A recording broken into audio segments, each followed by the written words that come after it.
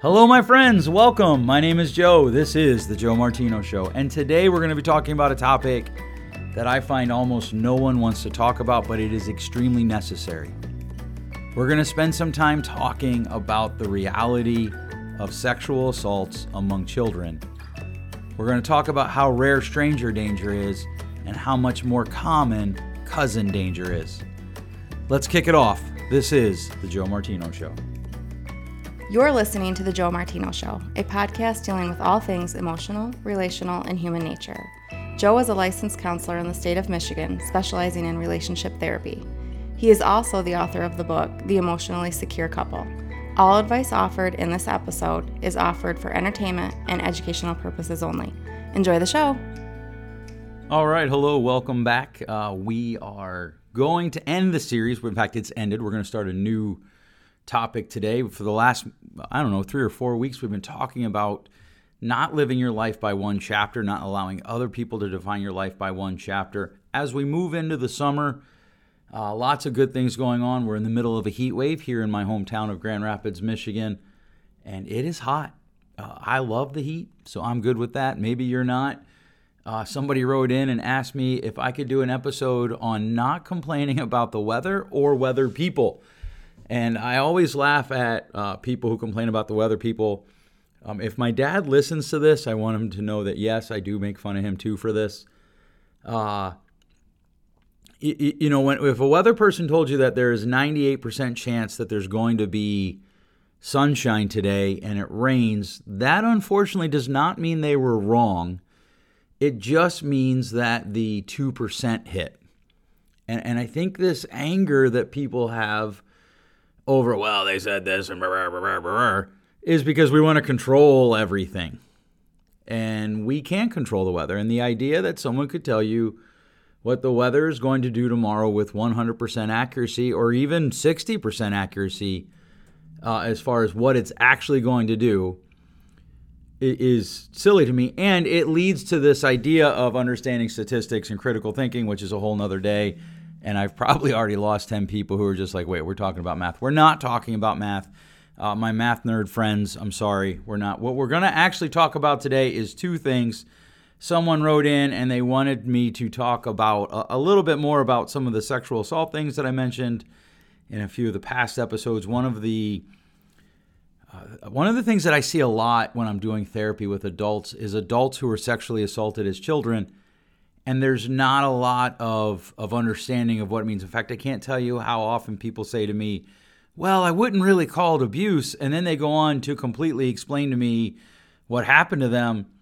And it's abuse. And so today, one of the things that we're going to talk about how in life we will often have to avoid simple explanations. And we're going to talk about what that has to do with sexual abuse. The thing about simple explanations is that they are appealing because they offer us control when we're forced to face the reality of our lack of control. And if you go back to the weather people analogy or illustration earlier, the anger comes because we don't have control over what's happening with the weather or with what they're saying, and it somehow inconveniences our lives. And so this often happens too when we start talking about sexual assault. The simplest answer is, well, sexual predators are these scary-looking old men, probably white dudes, living in their mom's basement, eating Cheetos dipped in Crisco, looking at copious amounts of porn, and they hide out, in a van, and they're like, "Hey kids, you want some candy?" The reality is, most sexual offenders that you'll ever meet are going to be very charming.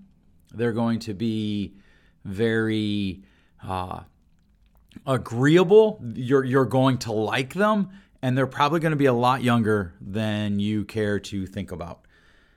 This is just a difficult topic to face, I think in part because of that reality. And so often people will ignore the reality of what type of person is actually most prone to be a sexual offender because the simple explanation brings us comfort. I was talking to a friend of mine, not a client. I was talking to a friend of mine recently who's diabetic, And he said to me, he said, I often think about how I manage my diabetes now. And I guess if I understand it right, I'm not his doctor, so I'm not violating HIPAA. And I don't actually know this. I just know what he told me. But he said, I manage my diabetes through diet and exercise. He says, and all of the things that I do, I could have done before. I used to get medical reports, and it would say that, I don't remember the word he used. It was something in his system. I skipped all the days of medical school, but something was high, and I could have done this and I could have done that, but I was like, my parents didn't have diabetes. I won't get diabetes. I'm just going to outwork it. And now he has diabetes in his late 50s, and he is managing it by doing all the things that he put off. But the reason he put them off was the simple explanation brought him comfort. The more difficult explanation of I have to rearrange my schedule to fit better time for exercise in, to fit better diet in, he didn't want to face. And so he chose the easier explanation. And we will often do this. And so we're going to talk about that today. Before we do that, I have some very scary statistics for you in regards to sexual offenders.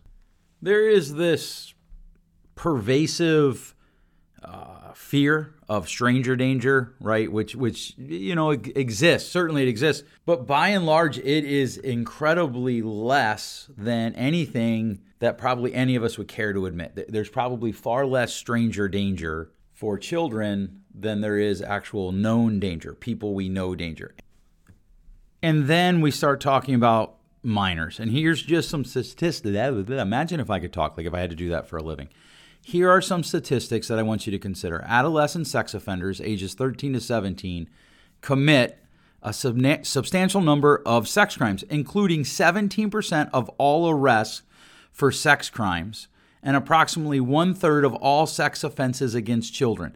Now, I want to just unpack that for a minute. 17%, you're like, well, Joe, that's 1 in 5. Yep, that's kind of high to me, especially considering how much time the kids have together. And then 1/3 of all sex offenses against children. One of the things that you have to remember when we start talking about sex crimes is there is a substantial fall off the number of sexual assaults to actual arrests because a lot of them don't get reported. We don't really know what to do with peer-to-peer sexual assault, which I know that's going to inflame people. But the reality is, as a society, we want it both ways. We don't want kids locked up, but we don't want them, to have their life ruined. I'm putting that in air quotes. But we should want justice for the victims of sexual assault.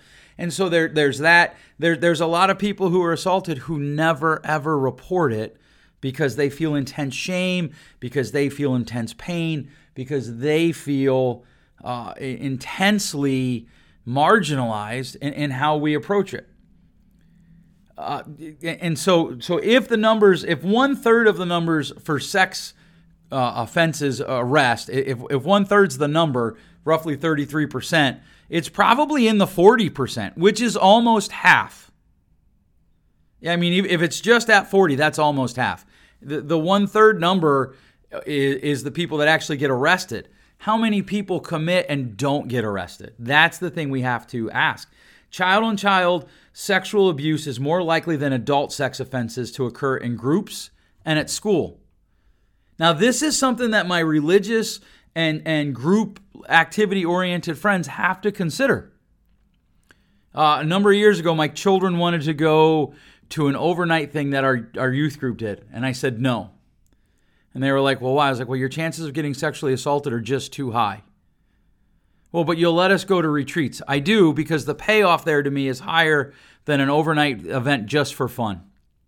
And I'm not even saying that they would. Our youth group had great leaders at the time, had great volunteers. They were well-trained, but nobody can stay awake all night and be vigilant. Trained soldiers can't do it. Most military action plans call for an assault in the middle of the night because trained soldiers can't stay awake. Chris and Heather, who have worked 10 hours that day and barely ate supper and then got on a bus and drove an hour to the 4 Mile Project, are not going to be alert at 3 a.m. I don't care how many monsters they drink. And so my kids couldn't go because I knew this statistic. And so I chose to make a decision based on risk versus possible return on investment or the reward. And that's the point of this. That's what I want you to be able to do. I want you to know the facts so that you can make an informed decision on what kind of approach you want to take on the things you let your children do. I have good friends who do not let their children have sleepovers. I found this out because my son wanted to have them sleep over with us on vacation. And they were like, nope, we don't allow that. And they're like, hope we don't offend. No, you don't offend me. That's a good call. Good for you. And if you didn't let your kid only sleep over at my house, I might be offended. Juveniles, okay, I already read that one. Sorry. Child-on-child sexual abuse tends to involve more male and younger victims. The percentage of child-on-child sexual abuse is highest between ages 15 and 17. Now that means that the perpetrator is between those ages. Child-on-child sexual abuse most often occurs in the home, 68% of the time. Somewhat less than that of adult sex offenses, 80%. I'm just reading statistics here. I don't know what I think of that last sentence, but I'll tell you this. The 68% of the time, that's rough. We'll just say 7 out of 10. Child-on-child sexual abuse most often occurs in the home. It's not stranger danger. It's home danger. It's someone you know, and you're like, oh, there's something off about that person. Well, but it's this person's kid, or it's this, or it's that, or they've always been a little bit different. It's someone you know 7 times out of 10. And we're going to have to talk. One of the things that scares me about this episode is we're going to have to talk about the number of times it occurs in second relationship marriages, families. Offenses against teenagers are typically higher among mid to late adolescents, while offenses against victims under the age of 12 are typically lower. About 1 out of every 8 juvenile offenders is under the age of 12, and child-on-child sexual abuse comprises more than 1/4 of all sex offenses. Now, I would actually argue the reason for that is because prosecutors are very reluctant to bring charges against children. So if the offender is under the age of 12, prosecutors are very typically, in my experience, so this is anecdotal. I do have a lot of law enforcement friends who also anecdotal, but who would support me on this. That the reason those numbers are so low is because most prosecutors are reluctant to charge someone. And all of these numbers get a little skewed because in society, we have some prosecutors who are willing to prosecute a 15-year-old for sending naked pictures of him or herself to their 16-year-old boyfriend or girlfriend, and they'll prosecute them, even though they could go to each other's house and get naked and have sex, get pregnant, go have an abortion, and we would never even blink at that. But they'll prosecute them for the pictures because the law says any distribution of pictures of someone under 18 is a sexual crime. And so this gets a little muddy. I'm not necessarily talking about that. That's probably a whole different conversation. Please don't assume that you know what I think on that just by that little side rant. I will say this. I understand why they're reluctant to prosecute children, young children, and I'm glad that I'm not a prosecutor. But I do think that number is low because of that. Okay, another statistic here. Those who have been identified as having committed child-on-child sexual abuse cover a broad age range. 5% are under the age of 9 years old. 16% are less than 12 years old. 38% are between ages of 12 and 14. 46% are between the ages of 15 and 17. And here's a number where we're going to have to camp out and unpack for a little bit. 93% are male. 9 out of every 10 offenders are male. I think part of that is, again, I do think prosecutors are less likely to prosecute a female. One of the things that my daughter was rattling off as her and I were talking about this was how many assaults she's heard of. And she has actually some statistics on how rare it is for male victims to say anything to anyone because people tend to just not believe them in any way.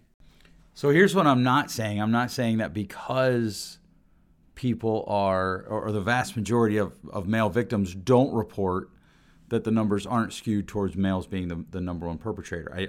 That is, I believe, a relatively uncontested argument.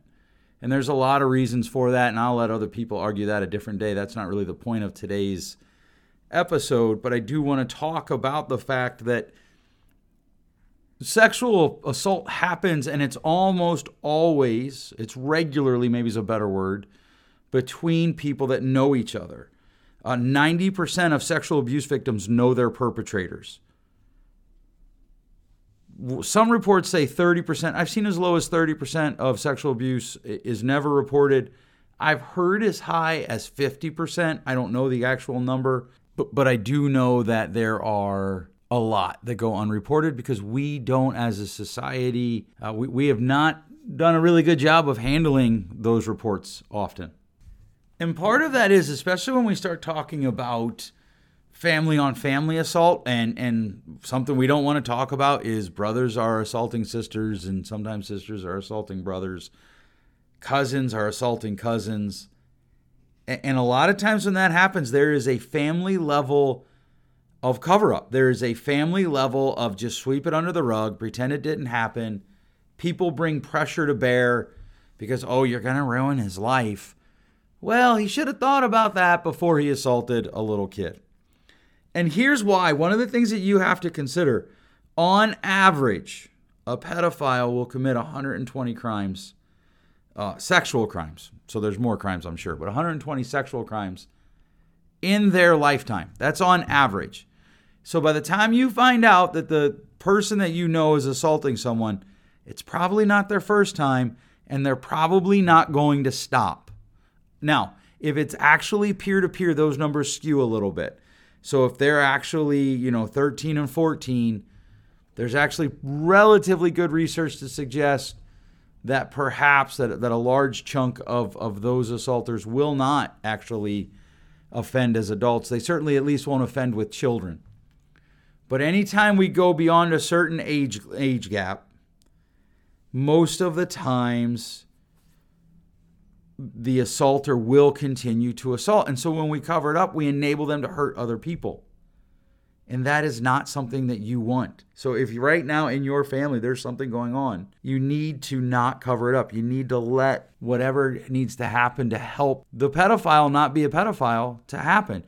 You need to let whatever happens that needs to happen to help the perpetrator not perpetrate again to happen. And it will be painful. Okay, so what does this have to do with the idea of simple explanations are often favored, they're often chosen, we often prefer them because they give us some level of certainty that may or may not exist. They give us a feeling of some level of control. One of the things that happens when there is a sexual assault is it's not just a physical assault. It's an assault across all three planes of a person. It attacks them emotionally. It attacks their volitional plane, and that's just a fancy way to say their action plane, the things that they do that are actionable. It robs them of power. And so as they are robbed of their self-power, not only does it affect them, but it affects their family, it affects the people around them. And often a lot of people want to cover it up because they don't want to go through the pain of dealing with it, of processing it, of getting into counseling, of sitting in a room and reliving the pain, of sitting in a room and going through the healing. In fact, one of the things, I've said this before, I'll say it again, one of the things that I'm constantly amazed about is how many people will pay me just to sit in a room and not really want to get into the pain. They'll deflect, they'll talk about, oh, did you hear about this story? And they want to go on and on and on. In fact, sometimes the best therapeutic thing I can do is just sit there and let that storm blow out and then kind of still be sitting there and be like, okay, so we're going to talk about, processing whatever it is that we're processing. And for families whose, somehow this has touched their lives, one of the harsh realities that you have to face is nothing's ever going to be the same again. I know this phrase was hijacked in 2020, but there will have to be a new normal. There will have to be a new reality, because as you heal, the you that experienced the trauma or the you that existed before the trauma doesn't exist anymore. It changes. All change is loss, and all loss should be grieved.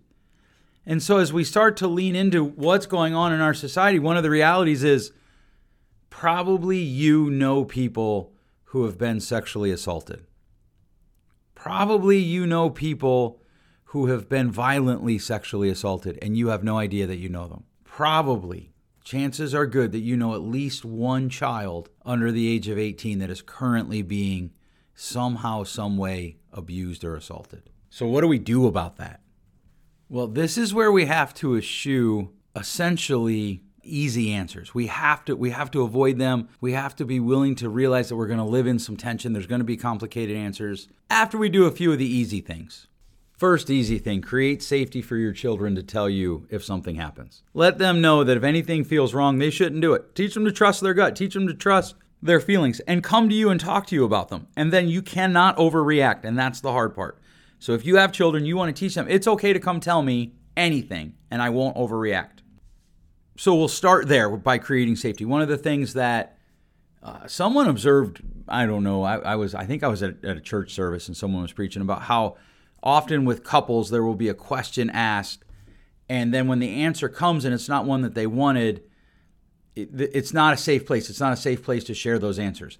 And that, I have used that in therapy, that extrapolates down to our kids. We have to be safe people for our children. And by safe people, one of the things we have to do is we have to control our reactions. We have to respond, not react, which is a thought-out action. A response is a thought-out action. So we do that with our kids, right? Then the second thing that we do is you got to trust your own gut. I cannot tell you how many parents I've talked to who have said to me, you know what, I knew something was wrong and I didn't do anything. I just wrote off. I chose the simple answer, which is, no, that's this person, or they've always been that way, or whatever it is. I hear that a lot. Don't do that. If there's something going on inside of you, just investigate it. Don't accuse, don't call the cops just because something's going on inside of you, but investigate it. Sit down. Keep your kids safe. Be willing to endure the scorn of relatives. I do not understand our society's obsession that all of our cousins have to hang out. I just don't. I'm sorry. Maybe because I didn't do that as much with my cousins when I was a kid. But given the number of familial assaults, it's something that I would think about. And I know if I don't know if any of my relatives listen to this show or not, but if you do, I'm not accusing anybody. I'm just saying I don't understand it. That's kind of my little rant for the morning. I've only had about 3 sips of coffee for this recording, and my brain is still a little addled. That is 2 old person words, and I have a friend that I make fun of for old people words, and now I'm afraid that they're rubbing off on me. I've used 2 old people words in like the last 8 minutes. Anyhow, if you're an older person and I just offended you, feel free to send me an email, joe@joemartino.com, and we'll talk about it. But don't ignore your gut. Just don't do that. Now, let's say that we've set up protocols, and I think that's the third one, which I didn't mention. We need to set up protocols with our kids. We need to set up boundaries. I talked a little bit about that earlier in the episode, how I don't let my kids do certain things, but I do let them do other things. It's because I've sat down and kind of reasoned through what's the risk here, what's the reward, how does one way outweigh the other. And then once we've done that, here's the thing. Here's some simple things. If your child tells you that someone touched them, you believe them. In the absence of them having a history of lying, you believe them. And if the history of lying is new, you believe them, because the history of lying that's new might be a record of, or an indicator of the abuse going on. Now, if they have like a lifetime history of lying, you probably want to investigate it a little bit. But even then, you believe them. And you call authorities and let them work it out. You let them work it out. And in some states, here's why we do this. First of all, we do it because I believe it's the right thing. It's a simple answer. I know I opened this episode with, we want to be cautious of simple answers. But there are some simple answers, right? You don't stick a fork into an electric outlet. That's just a simple, easy to understand solution. Calling the authorities, to me, is a simple, easy to understand solution. In part because in many, many states, if you don't, and it comes out later, the state can prosecute you for failure to protect your children. And then you've really created problems for yourself that you didn't gain anything by. You do not gain anything. Here's the easiest, simple solution for me. You do not gain anything but allowing someone to hurt other people by covering up for a perpetrator. There's no benefit to it. And I know in the moment it feels like there is. I know in the moment people are like, well, we've got to protect him. He's such a sweet boy. I'm sorry, if whoever this sweet boy is raping someone, he's not sweet. If he's forcing someone to perform sexual acts on him, he's not sweet. Well, you don't understand. He's had a hard life. I do understand. And honestly, I get it. It's our desire for justice can be conflicting with our desire for compassion, our desire that we love people who do bad things. I get that. I do. And at the same time, it's really simple. Call the authorities. And then how do we handle the aftermath of the abuse? That's actually what we're going to talk about next week. We're going to talk about if you're an adult survivor of sexual abuse in your childhood, in your teenage years, how do you move forward? How do you help yourself? How can other people help you, etc.? If you love someone who's been sexually assaulted, how can you help them? And this will not be, we are going to parse out a little bit certain forms of adult sexual assault. A little bit. A lot of the help can be similar, but we are going to approach that next week. This week, I honestly, if you listen to this show and you have kids, I just wanted you to be aware of some numbers. I cannot tell you how often someone sits in my room and they tell me that they were assaulted as a child. And we want to, we need to start talking about it. I want us to start talking about it. I don't know if we want to, but I want us to start talking about it, because that is how we will bring healing to our friends, to our cities, to our states, and maybe to our nation. One thing that a friend did tell me, reminded me of, is one of the things that she works with, as she calls them, kiddos, students. She works with students, and she tells parents all the time, give your kids permission to never keep a secret. No one's allowed to say, hey, let's keep a secret. One of the things that perpetrators do is they will often say, can you keep a secret? They'll build a secret. They will create a transactional relationship. So you might have, I don't know, you're at a barbecue and someone is like, hey, I did this for you, so now you have to go do this for me back here, but we got to keep it secret.